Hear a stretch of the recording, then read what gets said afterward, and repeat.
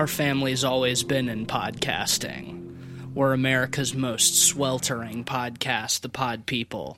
I'm Matisse Van Rossum, and if I have any more fun today, I don't think I'll be able to take it.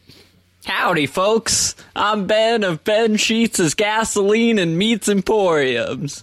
We got gasoline accessories, and all kinds of meat. Every kind of meat. Every single stinking kind of meat imaginable. So do you have, like... Yes. Wow. Hello, everybody. I hope you're doing well tonight. My name is Cleveland Mosier, and, well, I'm just happy to be here. And happy to kickstart the generator on this podcast. Well, we're all happy to be here because by some miracle, we've made it 3 years. We're 3 years old. 3-year-old pod boys. We're little babies running around and breaking things and shitting everywhere. And you, dear listener, have stuck with us through all of it. Through all of the shit. I'm sorry, I had a much more smooth opening, but I can't get over the fact that we just sat and watched my cat, Minnie, just stone-faced eat a whole tumbleweed of Cleveland's dog's hair. Yep. Yeah, and she got mad when I tried to stop her. Yeah, she wolfed it down, like just stone-faced, glared us down, and she just wolfed this whole ball of piglet hair. And now she's given herself a bath like it's nothing. Like we didn't just witness the most horrifying... heinous thing. I'm kind of in shock. Anyway, this week... We watched something less heinous. Yeah, truly.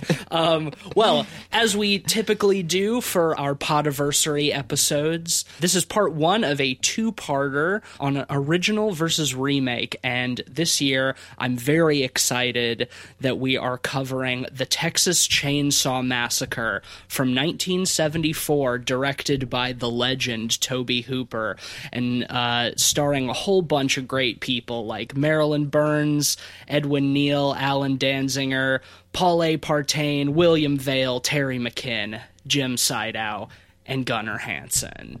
And this is the story of a group of friends who fall victim to a family of cannibalistic psychos in rural Texas. This is, I think it's no secret, one of my favorite horror films, one of my favorite films of all time, and arguably one of the greatest, if not the greatest, slasher horror films of all time. It is definitely in the canon of classic horror movies, and I think it really jump-started the whole slasher subgenre as a whole.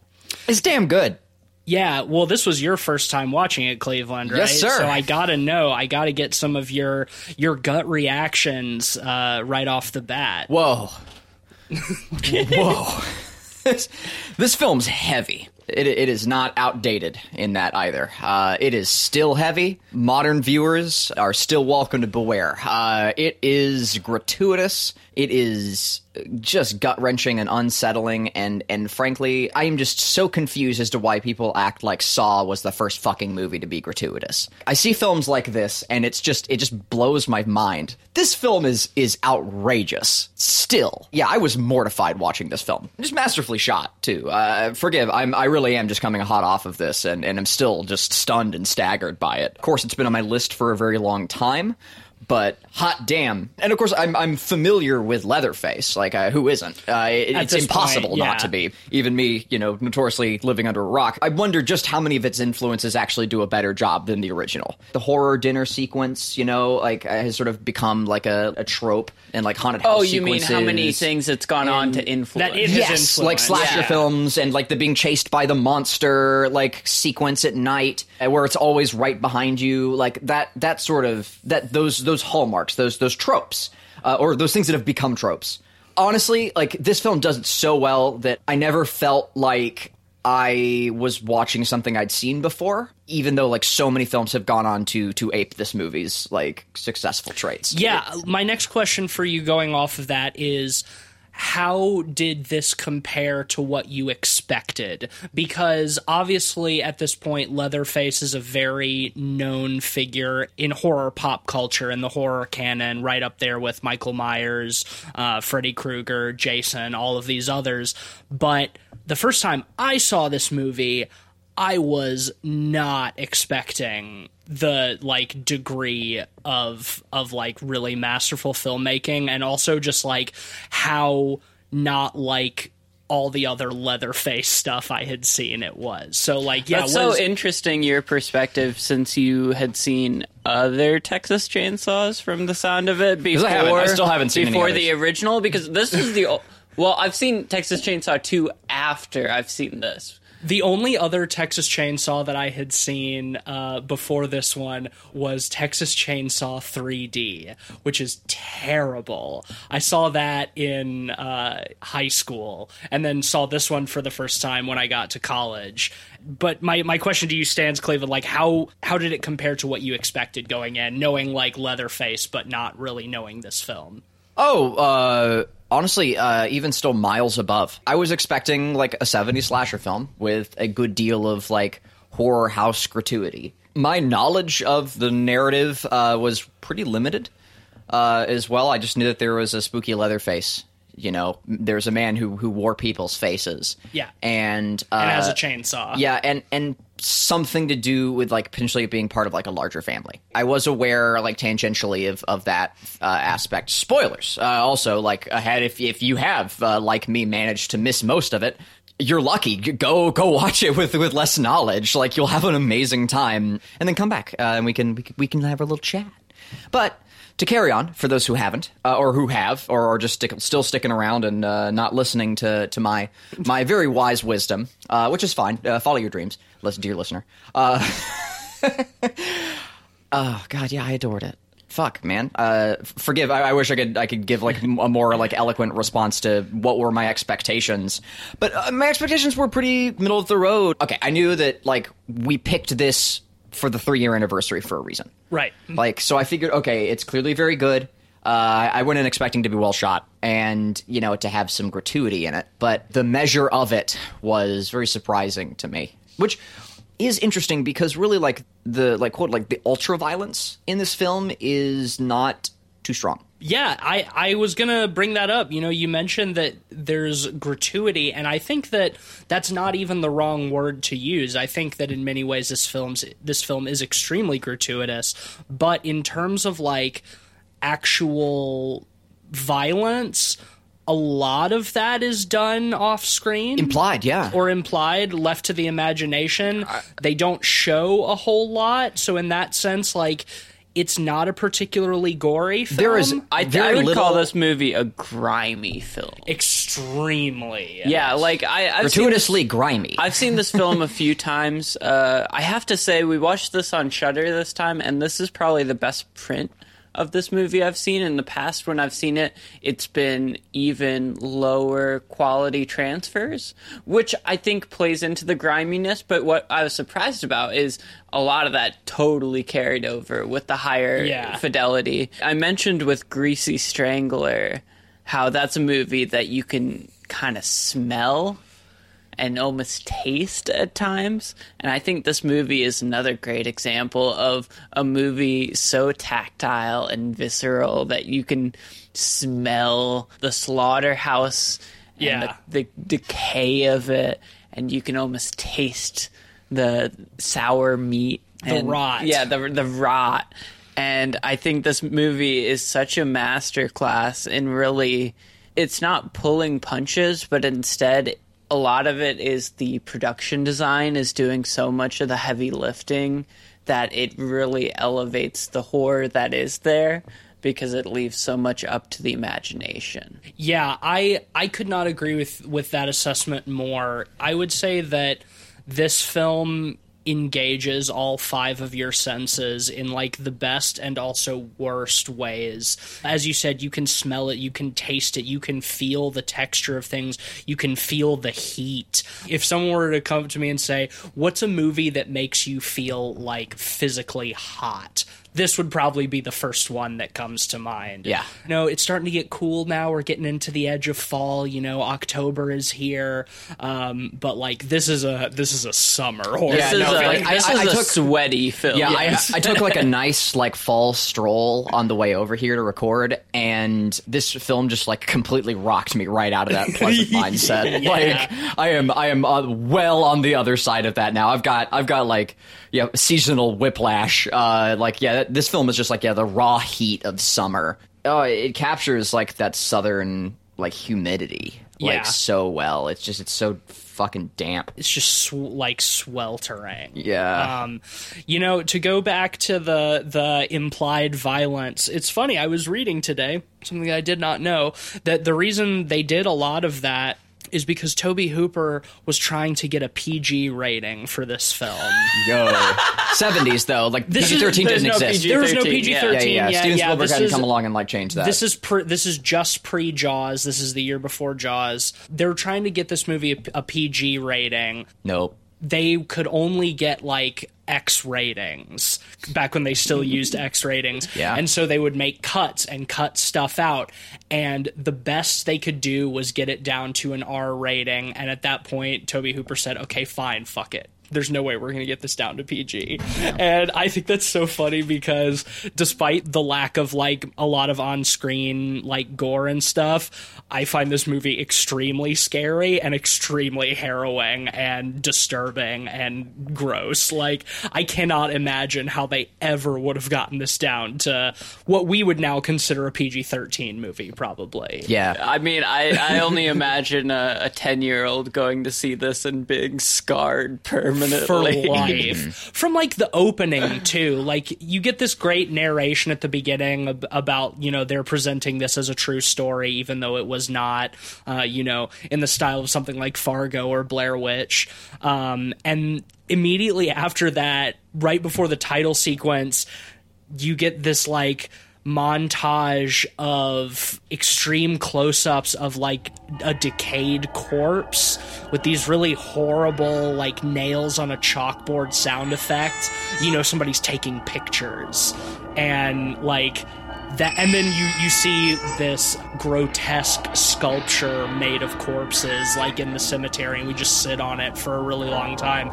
It's like, a 10-year-old walking into that and seeing that within the first 2 minutes of the movie, for me that would be enough. I would have been fucked up forever. I think, one thing definitely to consider is that in the 70s, like the cultural like perception of like the impact of film was different. For sure. So, like, hence there not being a PG-13 rating. Like, parental guidance was generally enough because, like, people were fucking scared, like, of, like, what movies would do to you. The 70s were starting to see, like, the tail end of that. Like, Hitchcock had already had his run of fun with Psycho and, like, the effect of that on cinemas. But, you do still see some of that. And so I think, like, parental guidance was enough to allow, like, okay, like, my kid's, probably ready to see something scary and whatnot, and...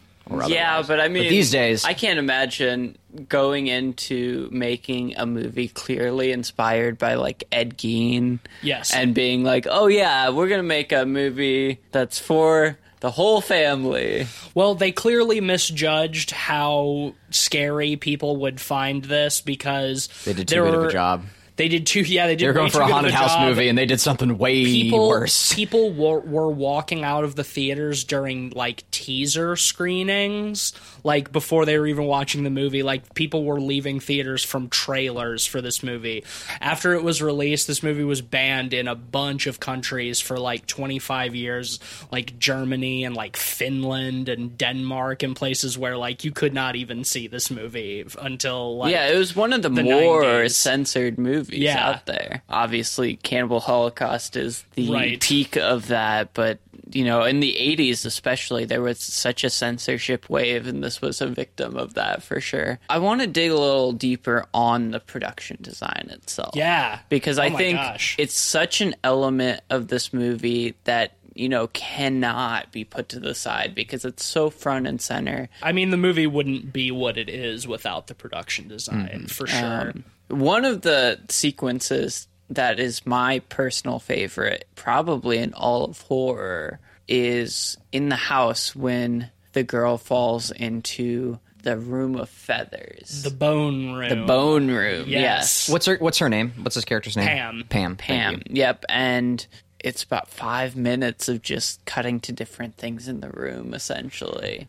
Yeah, just like detail, seeing all the details. Like they dressed the shit out of this room, and it's just like from her perspective, kind of just like beholding one horror after another. We've seen in films plenty of times the sequence where like the protagonist encounters the nest. You know, and I think that this is this shares many of those same aspects. You know, they fall into some sludge or something and look around in the dark. They shine their light and they see like the horrible egg clutches and whatever. Aliens, etc. Like there are plenty of great examples in films, but this is so much of the same, where we just see this horrifying like central hub of all of this terror that we've been building up to. All these little like these corpse statues, these strange like decayed assemblages. Art is not the right word, but I mean they are by intent. Just all made of bones and feathers and skin and stuff. The profane made sacred. Yeah. Like, and I mean, Ed Gein shit. Like, what he actually did. No doubt. That whole sequence is fucking incredible. It really fucked with me, too, because it starts with her, like, she's already, like, trying to get out. You know, she's running and she's moving and she trips into the room.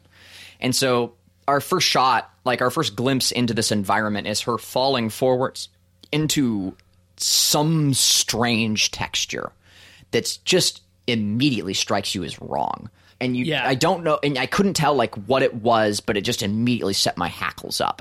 And I very quickly realized it was like chicken feathers and like and matter. And if you've ever like had to tend a chicken coop or like smelled a chicken coop, like that'll put your fucking hackles up. Like it immediately, like a whole room full of that is yikes, man. It's like, funny that you mentioned that because all of those that whole room was made using like real bones and animal parts and chicken feathers, and they obviously had that chicken actually in the room.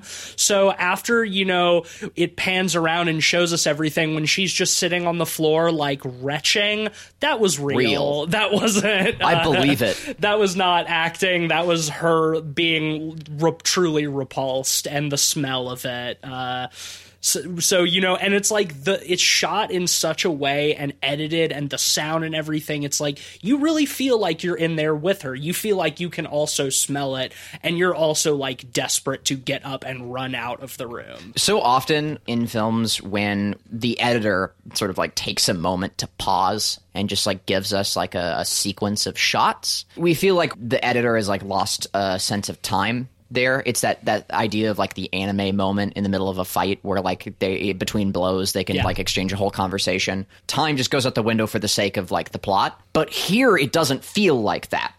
It feels like we've been brought along for this person's sense of being overwhelmed. Time has just slowed down to a snail's crawl as we are like horrifyingly panning around. And it might actually only be for just a second, but it feels like an eternity as we're taking in all of these like horrible, strange, like decomposing structures. Fuck. It's just rife with detail. And again, like we've seen like the killer's house like, in films so many times, and like this just does it so well. It's almost funny to me to see like others so many decades later take it on and do like so much less with it. I think you make a really great point about detail. I think this movie is like a masterclass in DIY or die indie filmmaking.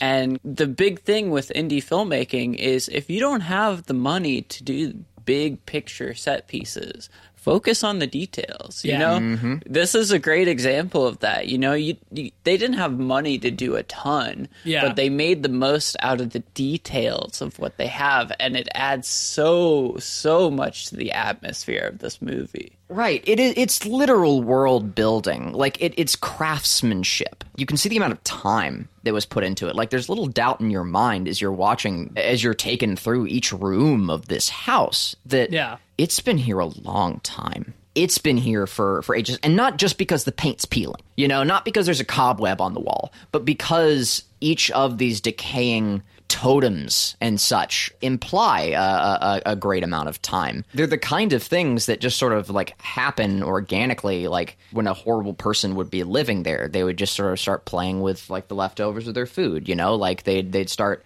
trying to turn it into something. And that's cool. And we know, too, that this family sickness is a generational one, you know? Like, we see that this has been going on for a long time. And, like, yeah, the house really does feel like it's been there forever. And another, like, fantastic detail along that line is it's not just the house, but it's, like, the surrounding area, too. I love when Kirk and Pam like first walk up to the house, because like the structure of this film is very much like these teens, one or two at a time, like going to the house, getting murdered, and then their friends being like, hey, where'd they get off to? But when Kirk and Pam are walking up the first time, one of the first things they see before they get to the house is like this big ramshackle shed that's got like netting over it that's like covered in leaves and pine straw and stuff, and they look inside and we see that there's just a dozen cars just like parked there, like overgrown and like gutted and stuff. It's like, yeah, they've been doing this shit for a long time. They've been fucking snagging people and just hiding their cars out here in the shed, you know, just covering them. Another scene that I wanted to talk about a little bit is before they even get to the house, they have the first encounter with Hitchhiker. The hitchhiker, yep. Yeah, I guess we should probably just start at the top and rip through the narrative, yeah. Like, it's a pretty simple one. So, we've got Franklin in the friend group, who, I mean... Oh, we'll talk about Franklin. And the Academy Award goes, too. I mean, come on. Like, Franklin's amazing. It's so funny to me because the first couple times I saw this movie, I found Franklin absolutely insufferable. Yes. To the point where it, like, had a negative impact on how I viewed this film. But at this point, while he's annoying, I can bear him more. I love him. Yeah, you know, that's the thing. Like, I'm kind of with you, Ben. It never hurt my enjoyment of the film, but, like, I always did find him so fucking annoying. But, like, as I've gotten older and as I've watched it more, especially this time, it's like, yeah, he's whiny and annoying, but also, I am Franklin. I get it. We are all Franklin. There's a little Franklin in all of us. Yeah, like, I find him so relatable. Like, obviously, that's nobody that I ever want to be, like, so obnoxiously whiny, but at the same time it's like, yeah, he's stuck with his sister and their friends who like obviously don't want him along. He's in a wheelchair, you know, they just kind of like leave him behind. His spite is so understandable. Yes, you know? Truly. And like, we've all known that kid, you know, like in our friend group or whoever, who like is like kind of dumpy, wants to tag along, you know, like whines a little bit too much at, you know, whatever, is a little bit too picky. Like that friend is like, it's a very believable person when you consider like, yeah, like he's like clearly like the younger brother. He's a little less aware, and also he's sort of the crux of the plot. Sort of, yeah. And he's very central. Yeah, I liked that. I liked that he's also like in some way like partially responsible for the rest of the events, which I like a lot. Okay, and to summarize them, Franklin and his sister, is it Pam? Is Pam his sister or Sally? Sally have an old family house in the middle of nowhere, Texas. Yep. Or had a house, really. Like, it's an old family home that has been left to disrepair and decay. And so no one goes there anymore, but these wily teens, you know, in their Scooby-Doo van decide to go down for a trip. Well, they had heard their family members' corpses had been vandalized, or their graves. Oh, right. There's that's the homework part of it. The graveyard, right. where their grandfather was buried, and then so they go to their grandfather's house. Yes, yeah, and like standard, you know, like teenagers with a mission, you know, they're going to turn it into a summer trip where they can go find a cabin and go find a lake and bang, right? Because that's what it's all about. So it works, and I like it too, because family legacy is clearly like a theme in this movie, and so like Franklin and Sally, like, having, like, it being their family home ties that all together in a cool way. Because, assumedly, we don't really know the Leather family, or whatever you want to call them. The Sawyers. Like, we don't know if they're in any way related to Franklin or any of the rest, or they're almost certainly, like, the impression is that they're drifters, you know, and they came through the next door neighbors. They're neighbors. Yeah. They find the house because they're looking for the creek out behind Franklin and Sally's grandparents' house, and the creek's all dried up, and they need gasoline and hear the generator. So yeah, the Sawyers are like just down the road from Franklin and Sally's grandpa's house. Mm-hmm. That's our setup, but we shouldn't jump past, as Ben brought up earlier, the scene where they pick up the hitchhiker on their way to the house. Yes, because I think that's such a great setup for the movie. Yes. Because, you know, up until that point, well, it happens very early on in the movie. We shouldn't really say up until that point. Right. But, you know, it sets an unnerving feel to the movie. The hitchhiker that never lets up has such a weird aura to him. You know, he looks like he's just a stinky person who he's a weird drifter. He's got like blood on his face. Oh, is it blood? I thought it was like a birthmark. Like a birthmark, but later on when he comes back, because spoiler alert, he's one of the Sawyers, it's like smudged. Oh, word? I think. It's either a blood stain. I thought it was because like his cheek almost like folded around it. I thought well, it's like this is just my imagination, or you could be right. It looks like a blood stain to me, but it might have been. Well, he was hanging out like outside of the slaughterhouse, right? Which is where they had commented on how stinky it was. You know, to the point where they rolled up all of the van's windows and went out of their way. The performance he gives is fantastic. It's so unnerving because he's smiling through the whole thing and giving these weird kind of clueless looks at everyone while he shows them just horrifying pictures of slaughterhouses. Yeah, he's the friendly simpleton, and right up until he's not friendly. I love that Franklin calls him a Dracula. He's like, we done picked up Dracula.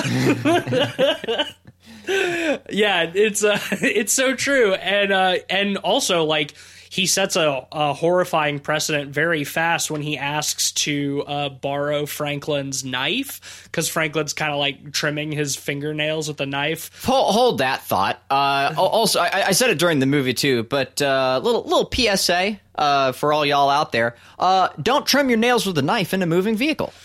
Just food for thought. Which already had my tension up. Like I'm just like, oh god, they're gonna hit a bump in the road. Franklin's a nihilist. Franklin. I was gonna say Franklin's kind of simple, but yeah, you know, maybe. The drifter asks for his knife, and he barely borrows it. He kind of just takes it. Yeah, that's right. He grabs it out of Franklin's hand, and after like wistfully stroking the blade for a second, just like slices up his palm and starts bleeding all over the place. So it's like at that point they should have pulled over right then and there, but they don't. Yeah, I'd have kicked him out the back. I was just waiting. I was like in my mind, I was just like shouting at the blonde guy. What's his name? Kirk. Kirk. Yeah, like for Kirk to just like fucking kick him out of the car, right? Like, moving or not, a guy slicing himself open, like in your vehicle, like get him out of there. Like thumbs down for Kirk, man. Bad guy, yeah, Kirk. Well, I mean, I guess they're all just you can't depend on Kirk. Like, you know, he's the kind of guy, like, if he was to give him a handshake, he'd fish on you. You know what I mean? Like, he just strikes me, you know, as a little bit, like, To Kirk's defense, I think that it's within the realm of belief that watching a weird hitchhiker with a knife cut open his hand in the back of your van might shock somebody into inaction. Yeah, also because he still was holding the knife at that point. Also true. And they had to get him to give it up. But then he almost immediately pulls out a razor blade, a straight razor that he's keeping in his shoe. Well, then he goes to offer it to Kirk, and Kirk doesn't take it. He should have. Take it and kick him out. Yeah, let me see your knife. He's like, nah, man, I don't want it because I'm scared of knives. or some shit. And it's like, dude, take the knife and get it away from this man. Yeah. Who's talking about like the best way to slaughter cows and like how to make head cheese and talking about how his family's always been in meat. You know, And like they have. and we find out Quite literally. they sure have. They have been in meat. And also just like that bizarre part where he's got a camera, a really old Polaroid. Great prop. Takes a picture of Franklin, lot tries of to them, yeah. sell it to him for $2, and when Franklin refuses to pay for it, he pulls out a piece of tin foil, puts the paper on it, puts like some black powder on it, and sets it on fire. They just watch him like set that up too, which is so funny. It's like, what are you doing? But like, yeah, it's such like a weird, crazy thing to do. And then they all start screaming because of the fire, and he pulls out his razor and starts trying to cut up Franklin. So then they kick him out, but they're not able to get away before he smears some blood on the side of their car. And what looks like a weird symbol. Yeah, they keep saying it looks like he was trying to write something on it, and it's never explicitly stated, but it feels like he's marked their car. He's giving it the black spot. Well, matey. for the rest of his family, because they do pull up to the gas station right after that.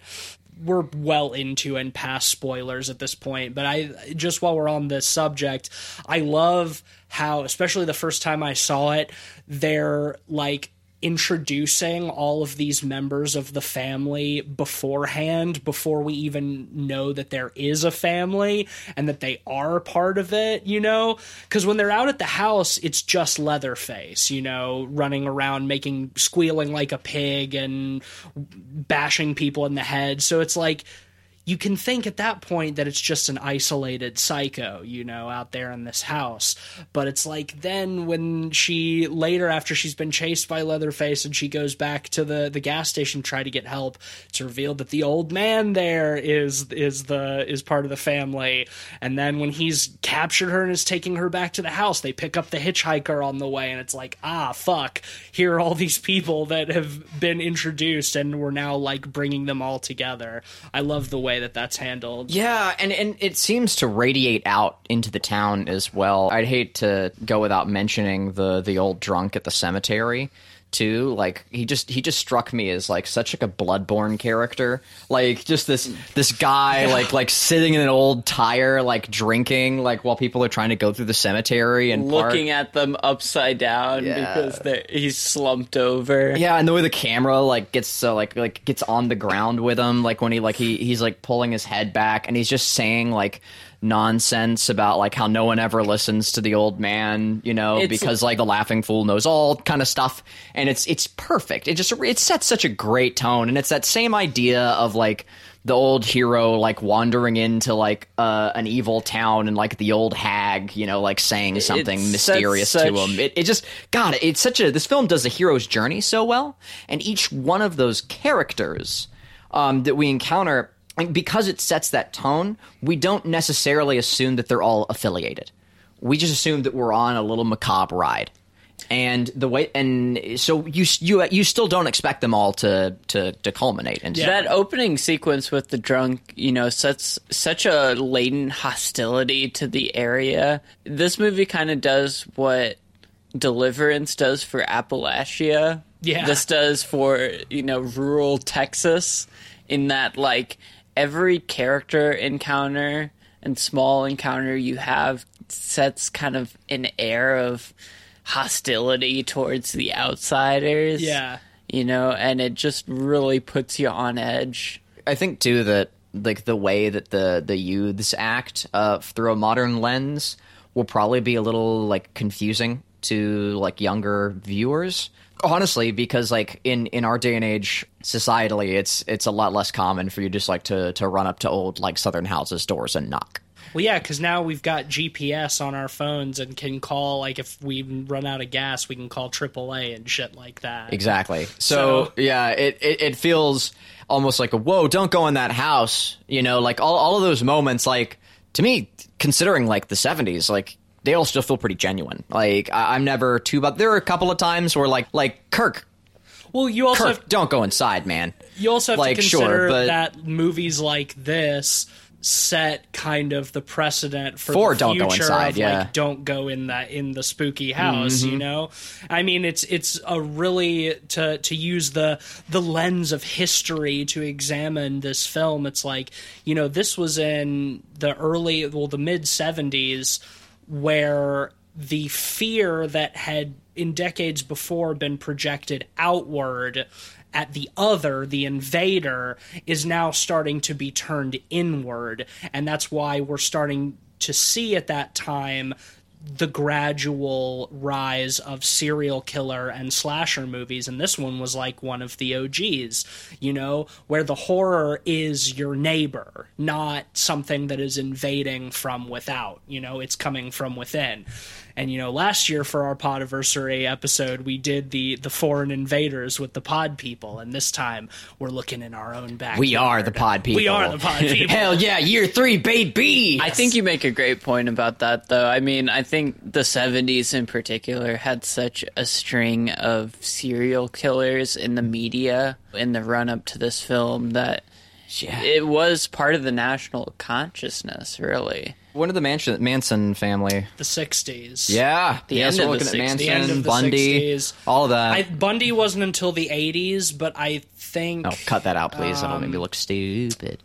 Ed Gein. I mean, Ed Gein was from, like, the 40s. Like, Ed Gein was way back, but... Zodiac Killer. Zodiac in the 60s, and fucking, I think in the 70s was also John Wayne Gacy. Is that right? Or was he later? I can't remember. I don't know. I couldn't say. I'll say it with semi-confidence. Don't at me if I'm wrong.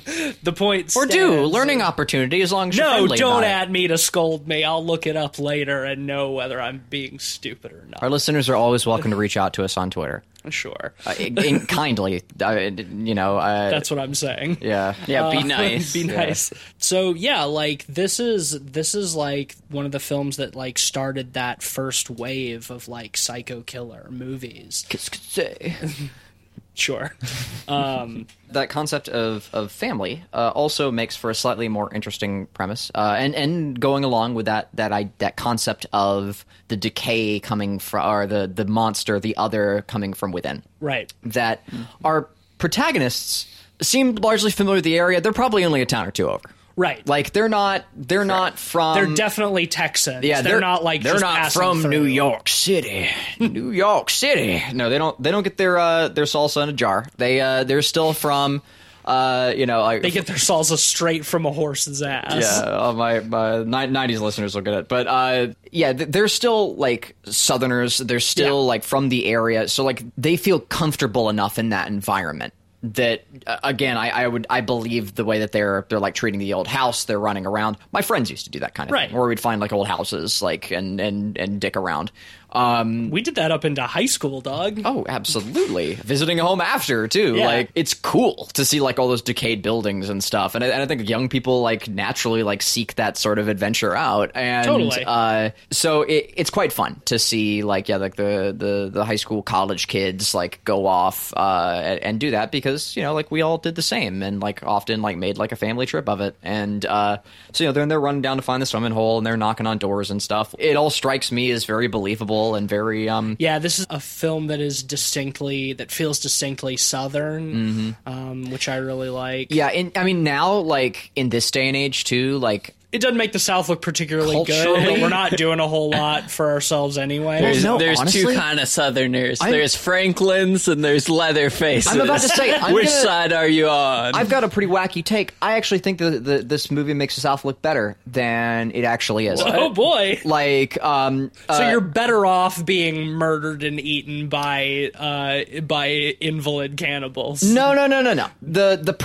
Because the protagonists are so trusting. Because our protagonists, who are also Southerners, like, are going around and not expecting themselves to just be shot in the fucking face. Whereas, like, I, for instance, like, would be going around, especially in, like, this modern climate, I wouldn't go a fucking foot anywhere near an old Southern house. Like, that's just a great way to get your fucking face shot. Yeah, but the moral of the story is they do get murdered. Yeah, they do. Yeah. Like, so they're trying to make it look good. They're trusting nature. They're too trusting. Yeah. And the moral of the story is don't be trusting in the South. Right. And I'm saying they make the South look too trusting. Like, they make these, like, Southern kids look, like, too fucking trusting. Like, And like that be makes more them careful. look good? Well, in, like, a naive, innocent kind of way. Okay, I think we're reading too far into this. Just in, like, a naive, innocent kind of way. But, like, no. I mean, yeah, like, not all Southerners are, I don't know, leather-faced murderers or whatnot. Yeah, only well, some just of like us. not Yeah, all but- Appalachian people are inbred banjo players. But yeah, no, that's what I mean by that. Is like the monster can be anywhere, but like, you know, we judge the film like in that sense by the protagonists and how they act, and they're very They're dumb kids in the true slasher who wish fashion. and mean well, and Yes. that's I guess the part of it too is like a lot of slasher movies with the dumb kids they in some capacity deserve to die, whereas these kids don't. I don't think like they're kind. They're not bad people. They're just young and growing up. to Franklin, but that's about it. Oh, but in a healthy way, Believably, like, you know, so, yeah. yeah. Like Franklin will get over it. Like, he's fine. Obviously abused physically and emotionally by the rest of his family, and like, yeah, he's spending most of the movie running around with a chainsaw killing people. Like, it's not like, oh, poor Leatherface, but it adds this like interesting layer where, especially like the first few times he kills when they come into the house, he's almost like screaming in fear, like he's bashing their brains out because like, who are these people who just walked into my house, you know?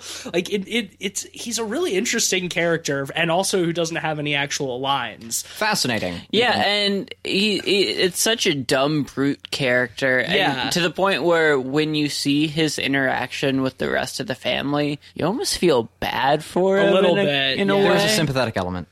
Yeah, he's very subservient, you know. Well, and it's also important to mention too. I wasn't expecting this because I'd never seen much imagery of it. Is that Leatherface is wearing a very different face at the dinner table? Yes, he wears multiple faces in this. Yes, Yeah. and That sort of like are like different, I guess, are different like personalities. At well, the dinner and table, very he's like specifically- the stand-in for the mother. Yeah. Right. So that alone, like, I think also implies that there's almost certainly they're all inbred largely too. I mean, so, like, we assume.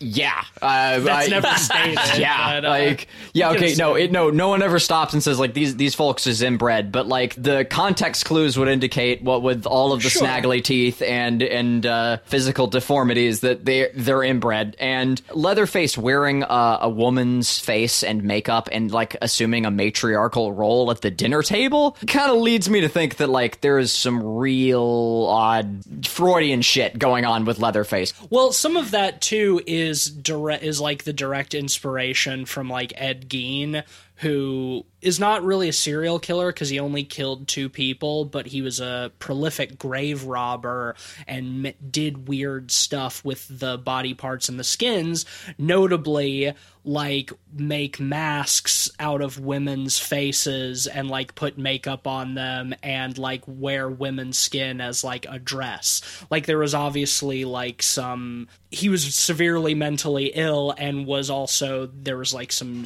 gender confusion there as well. Buffalo Bill in Silence of the Lambs, also based off of Ed Gein. Mm-hmm. So, but yes, I agree with your reading of like in this film specifically, where Leatherface is like, yeah, he's assuming the mother's role at the dinner table. So there's almost certainly like some weird. There's some stuff weird going Oedipal on, stuff, yeah. and almost certainly too probably some like sexual trauma with the dad. Is the other bit. I sure as fuck wouldn't put it past him. Like the way like he beats them and all the rest of it. There's some weird nonsense going on there that I don't want to think about any more than just bringing it up. But it does make you think that like the role that the father has over him is probably particularly awful. I think the dynamics of the family makes everything all the more disturbing because the father goes out of his way to be like, the son says, you're just the cook. Yeah. The father goes out out of of his the way to not kill. Yeah, which he says that he takes no pleasure in killing, but he does very clearly seem to take pleasure in watching killing. And he's definitely sadistic. And he acts like he's going to the other room to, not have to deal with it. And then you see him in the next room watching the whole thing happen. He's a murder voyeur. He's a murder back voyeur. in yelling, hit her again. Yeah. It's that play with taboo, right? Like, it's that idea of, like, he knows it's wrong, that's why he gets off on it. Which is why it's all the more disturbing. Yes, Right. very much so. And I do want to clarify also that, like, while we were just talking sort of about, like, Leatherface's little bit of sympathetic element, he is also terrifying in this movie. Absolutely. So much. Like, that whole extended chase scene where he just comes out of the darkness and just, like, chainsaws the fuck out of Franklin, where he's R.I.P. just chasing Sally through the woods and then into the house and then back into the woods for, like, that chase scene has to last like a solid 10 minutes, and it's like he's always just behind her, and it's fucking scary. Yeah, I think the way he wields the chainsaw is really well done. He almost dances with it. And that comes to a crux at the very end of the movie where he essentially dances with the chainsaw. In rage. We'll get to that. Yeah. One of the better, like, night chase sequences I've seen, Yeah. too. Like, the lighting is perfect. It is just ideal. It feels like a full moon night. Yeah, it's mostly like single source lighting too, so it's still pretty dark and like grainy. And because of that, like, single source, you get some like really cool shadow play that just like makes Leatherface look that much scarier.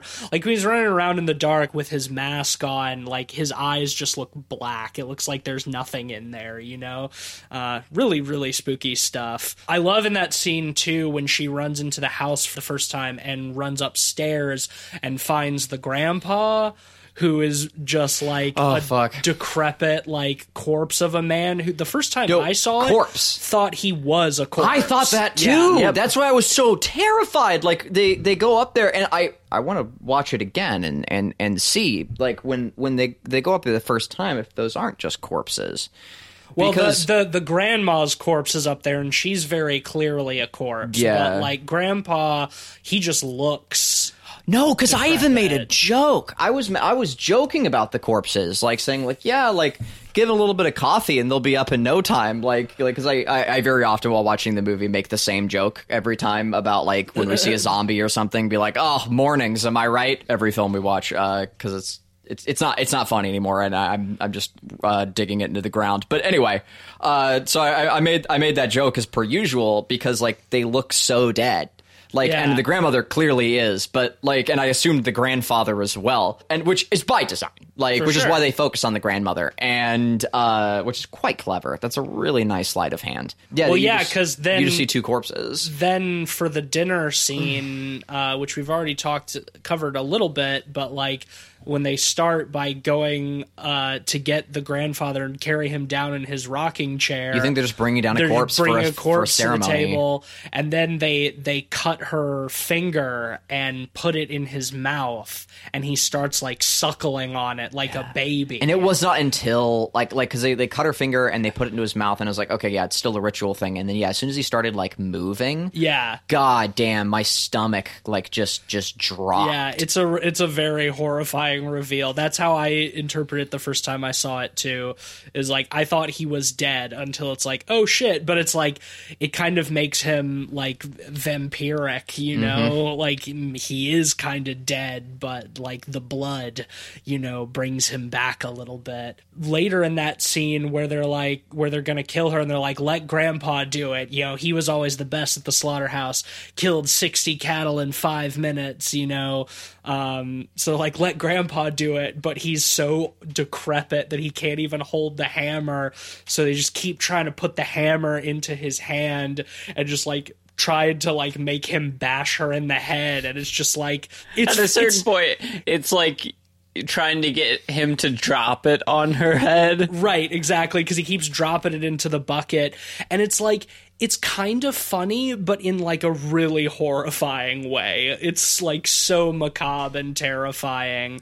You laugh at it because of the repetition, but it's also sort of like holding you hostage laughter, like, oh my god, what the fuck? Yeah. That sequence, just like really terrified the fuck out of me. Well, for sure. I think we would be remiss if we didn't talk a little bit about the production of that dinner scene, because it's kind of like a notorious or famous story in horror film. They did shoot this film on location in Texas during July and August during a heat wave where it was routinely between like 100 and 110 degrees. And during that dinner table scene, they shot that during the day, but it's supposed to be at night, so they had to put blackout curtains on all of the windows, and they had no air conditioning, no electric fans.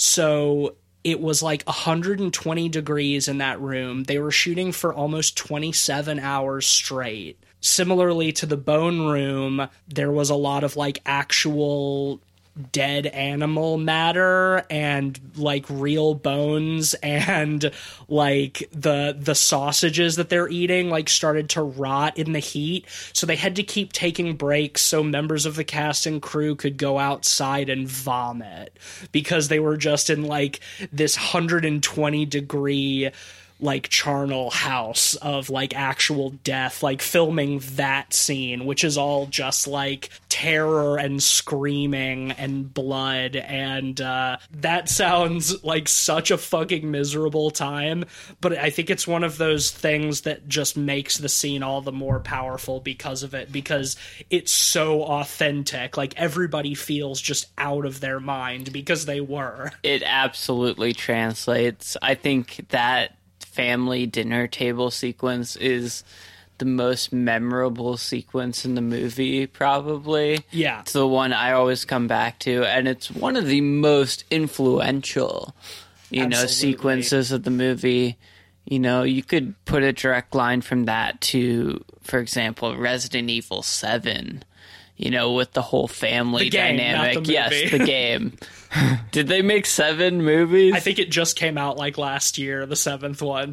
Like there are a lot. There are a bunch of them. That scene in 7 is definitely inspired by that. There's no question. I think the whole premise is largely, I think, inspired by that. Some of the way the characters sort of flip back and forth between normal is quite cool in that respect. But no, the dinner sequence with all the horrible But food. even hearkening back to like I Saw the Devil, which we talked about not long ago. Mm-hmm. Oh, yeah. When he goes to his fucking cannibal friend's house, that whole house, I think, is like a total homage to this movie. And that like that dinner sequence where he's just like eating human meat, just like at the end of this long table in this sort of like dark, moody room. When you've eaten human flesh for an extended period of time, don't you get the shakes or something?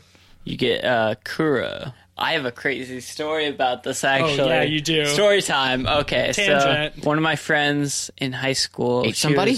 Just Let wait. me tell this fucking story, Cleveland. Jesus Christ. Okay, so one of my friends in high school, she was a little older than me, but one of her friends was getting married. They had a big bachelorette party in Vegas, and they go to the bar. One of her friends starts making out with some random guy at the bar. He's trying to get her to come back with him to his apartment, but she part of the bachelorette party, so she doesn't want to, ruin the party. She's not going to ditch her friends. Yeah, she's not going to ditch her friends for this, so she decides against it, and they go home. A week later, she starts getting rashes all over her body. So she goes to the doctor. The doctor, looks at her.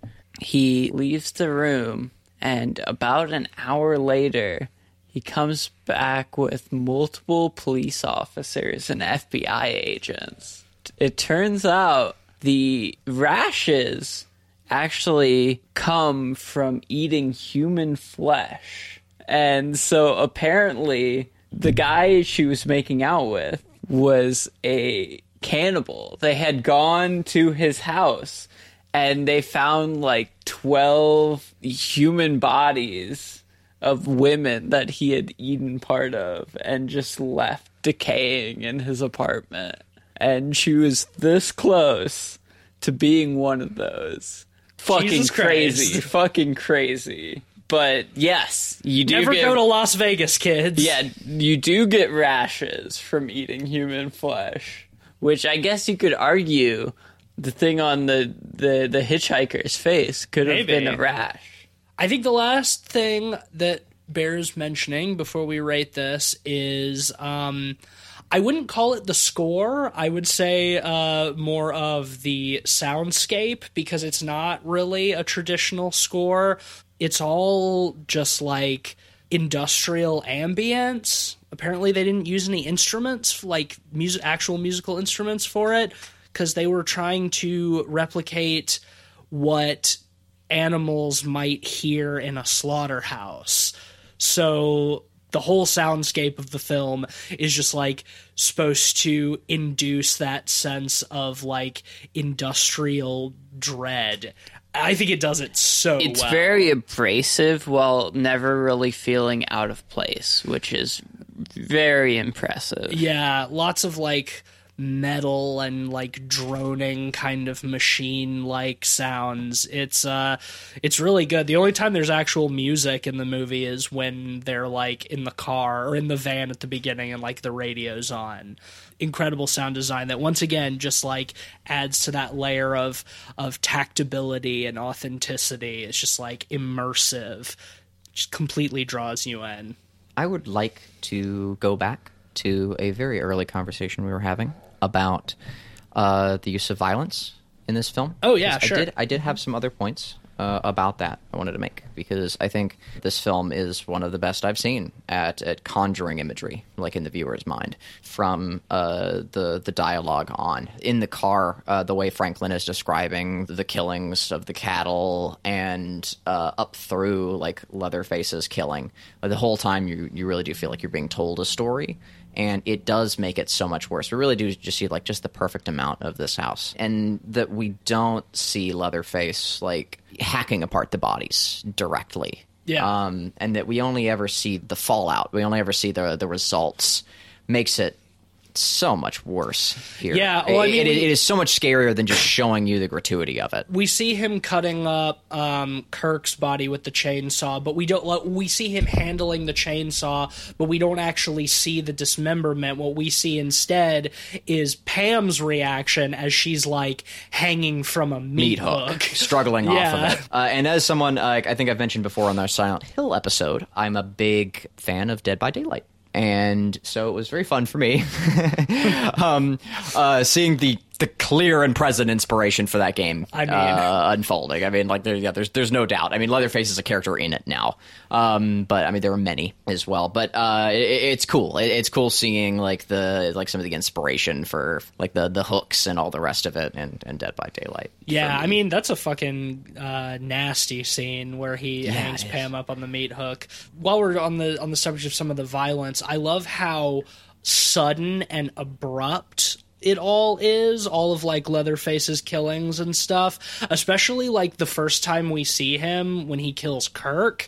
We've got this whole slow part of them like walking up to the house, looking around, knocking on the door, calling out, "Hey, is anybody here?" Kirk finds the human tooth on the porch, and instead of saying, "Let's get the fuck out of here," puts it in Pam's hand. Bad guy Kirk. Don't like him. Don't like Kirk. But then it's all so slow and drawn out, and it's like you definitely have like a sense of dread, like there's something wrong here, but it kind of lulls you into a false false sense of security that nothing like extreme is gonna happen. And then like Kirk walks in the house and he gets to that like red hallway that has all of the skulls and taxidermied animals on it, and Leatherface just steps out from behind the wall and just smashes him in the head with a hammer, drags him in, and then like slams that metal door. It's all just like so sudden and over so quickly. It's just like a trapdoor spider. Exactly. Just like a predator, just like making a strike and then pulling and then like capturing its prey. And it's like the setup, takes like hours, but the kill is just a second. And all of the violence in the movie is like that too, like it's the same with the drifter, the hobo at the beginning when he like pulls out the blade and like tries to cut Franklin. It's very sudden, it's very abrupt. Same when Pam and van driver guy get killed. It's sudden. And when Franklin gets killed, Leatherface is just there out of the darkness all of a sudden. Like we don't see him sneaking up on them or anything. It's just like,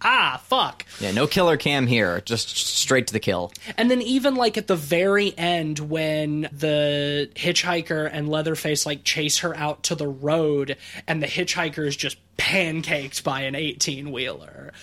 Just like so sudden, it just happens and then it's done. It makes it feel like more like kind of shocking, because it doesn't linger on it too much. It's like there and done. It makes it feel more visceral, that's for sure. Yes.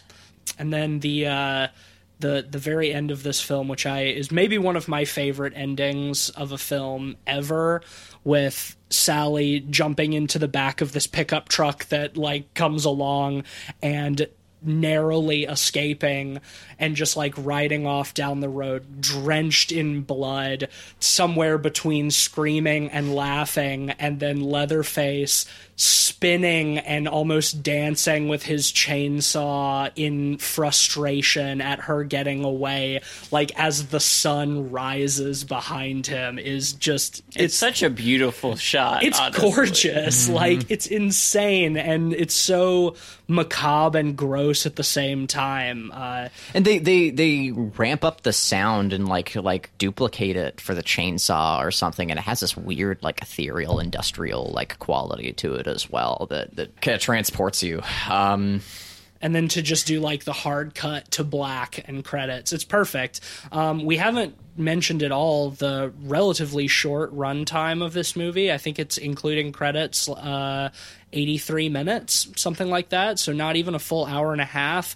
And it's, we've already said it's a masterclass of so many other things, but also a masterclass of pacing. No wasted time, but actually allows you to get to know your characters, spend some time building up, and, then everything else is just like really efficient, and it ends exactly when it should. There's not like a wasted bit of this movie, not a scrap of fat on her. Yep, no, it's so true. The whole animal is used. Exactly. It's a working title for this movie was Head Cheese. So, oh god, yeah, excellent. Gross, right? Wow, yeah. Is it time to rate, boys? Yes. All right, well, I'll start with my rating because I kind of just said a lot of my summary anyway.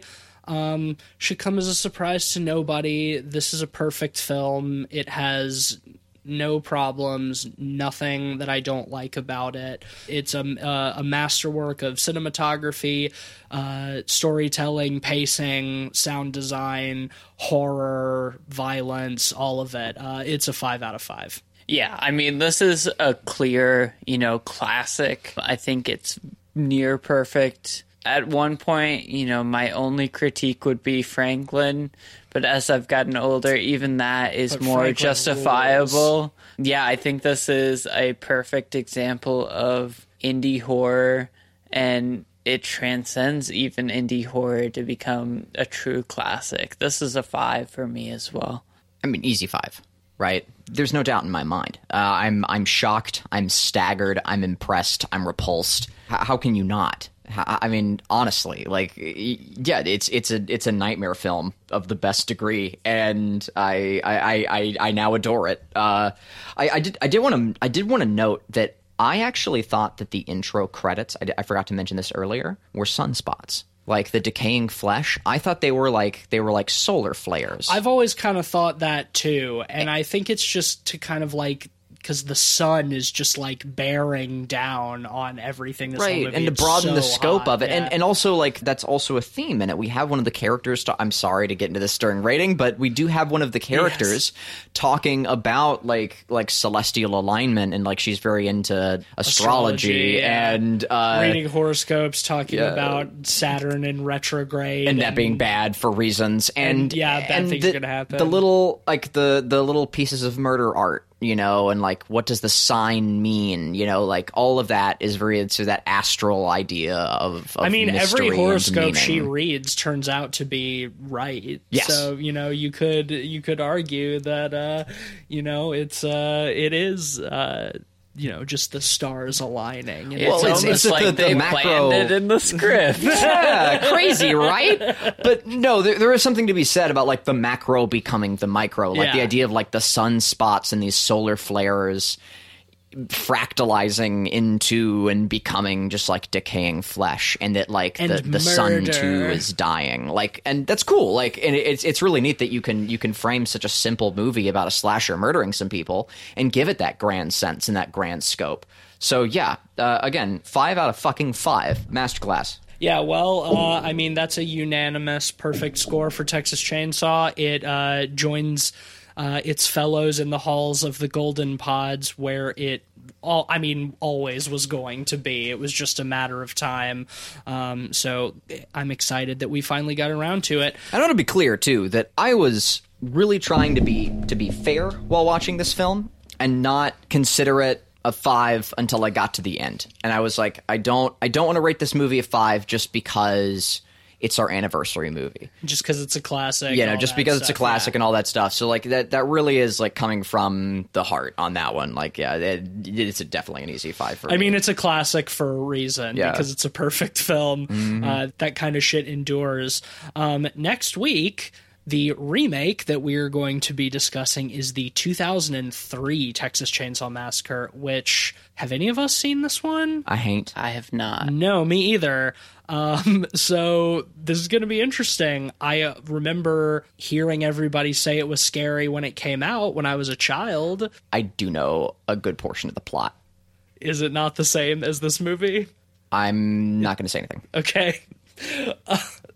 All right. Well, yeah. So next week we're going to look at Texas Chainsaw Massacre 2003 and see how it holds up to the gold standard of the original film. Something tells me not so hot, but we'll find out next week. Cleveland, who's our sponsor? This week is brought to you by Teeth Where They Shouldn't Be. Double check. You don't want that. Or maybe you do. Who's to say? That's all. Teeth where they shouldn't be. Wow. Truly a horrifying sponsor for a horrifying episode about a horrifying film.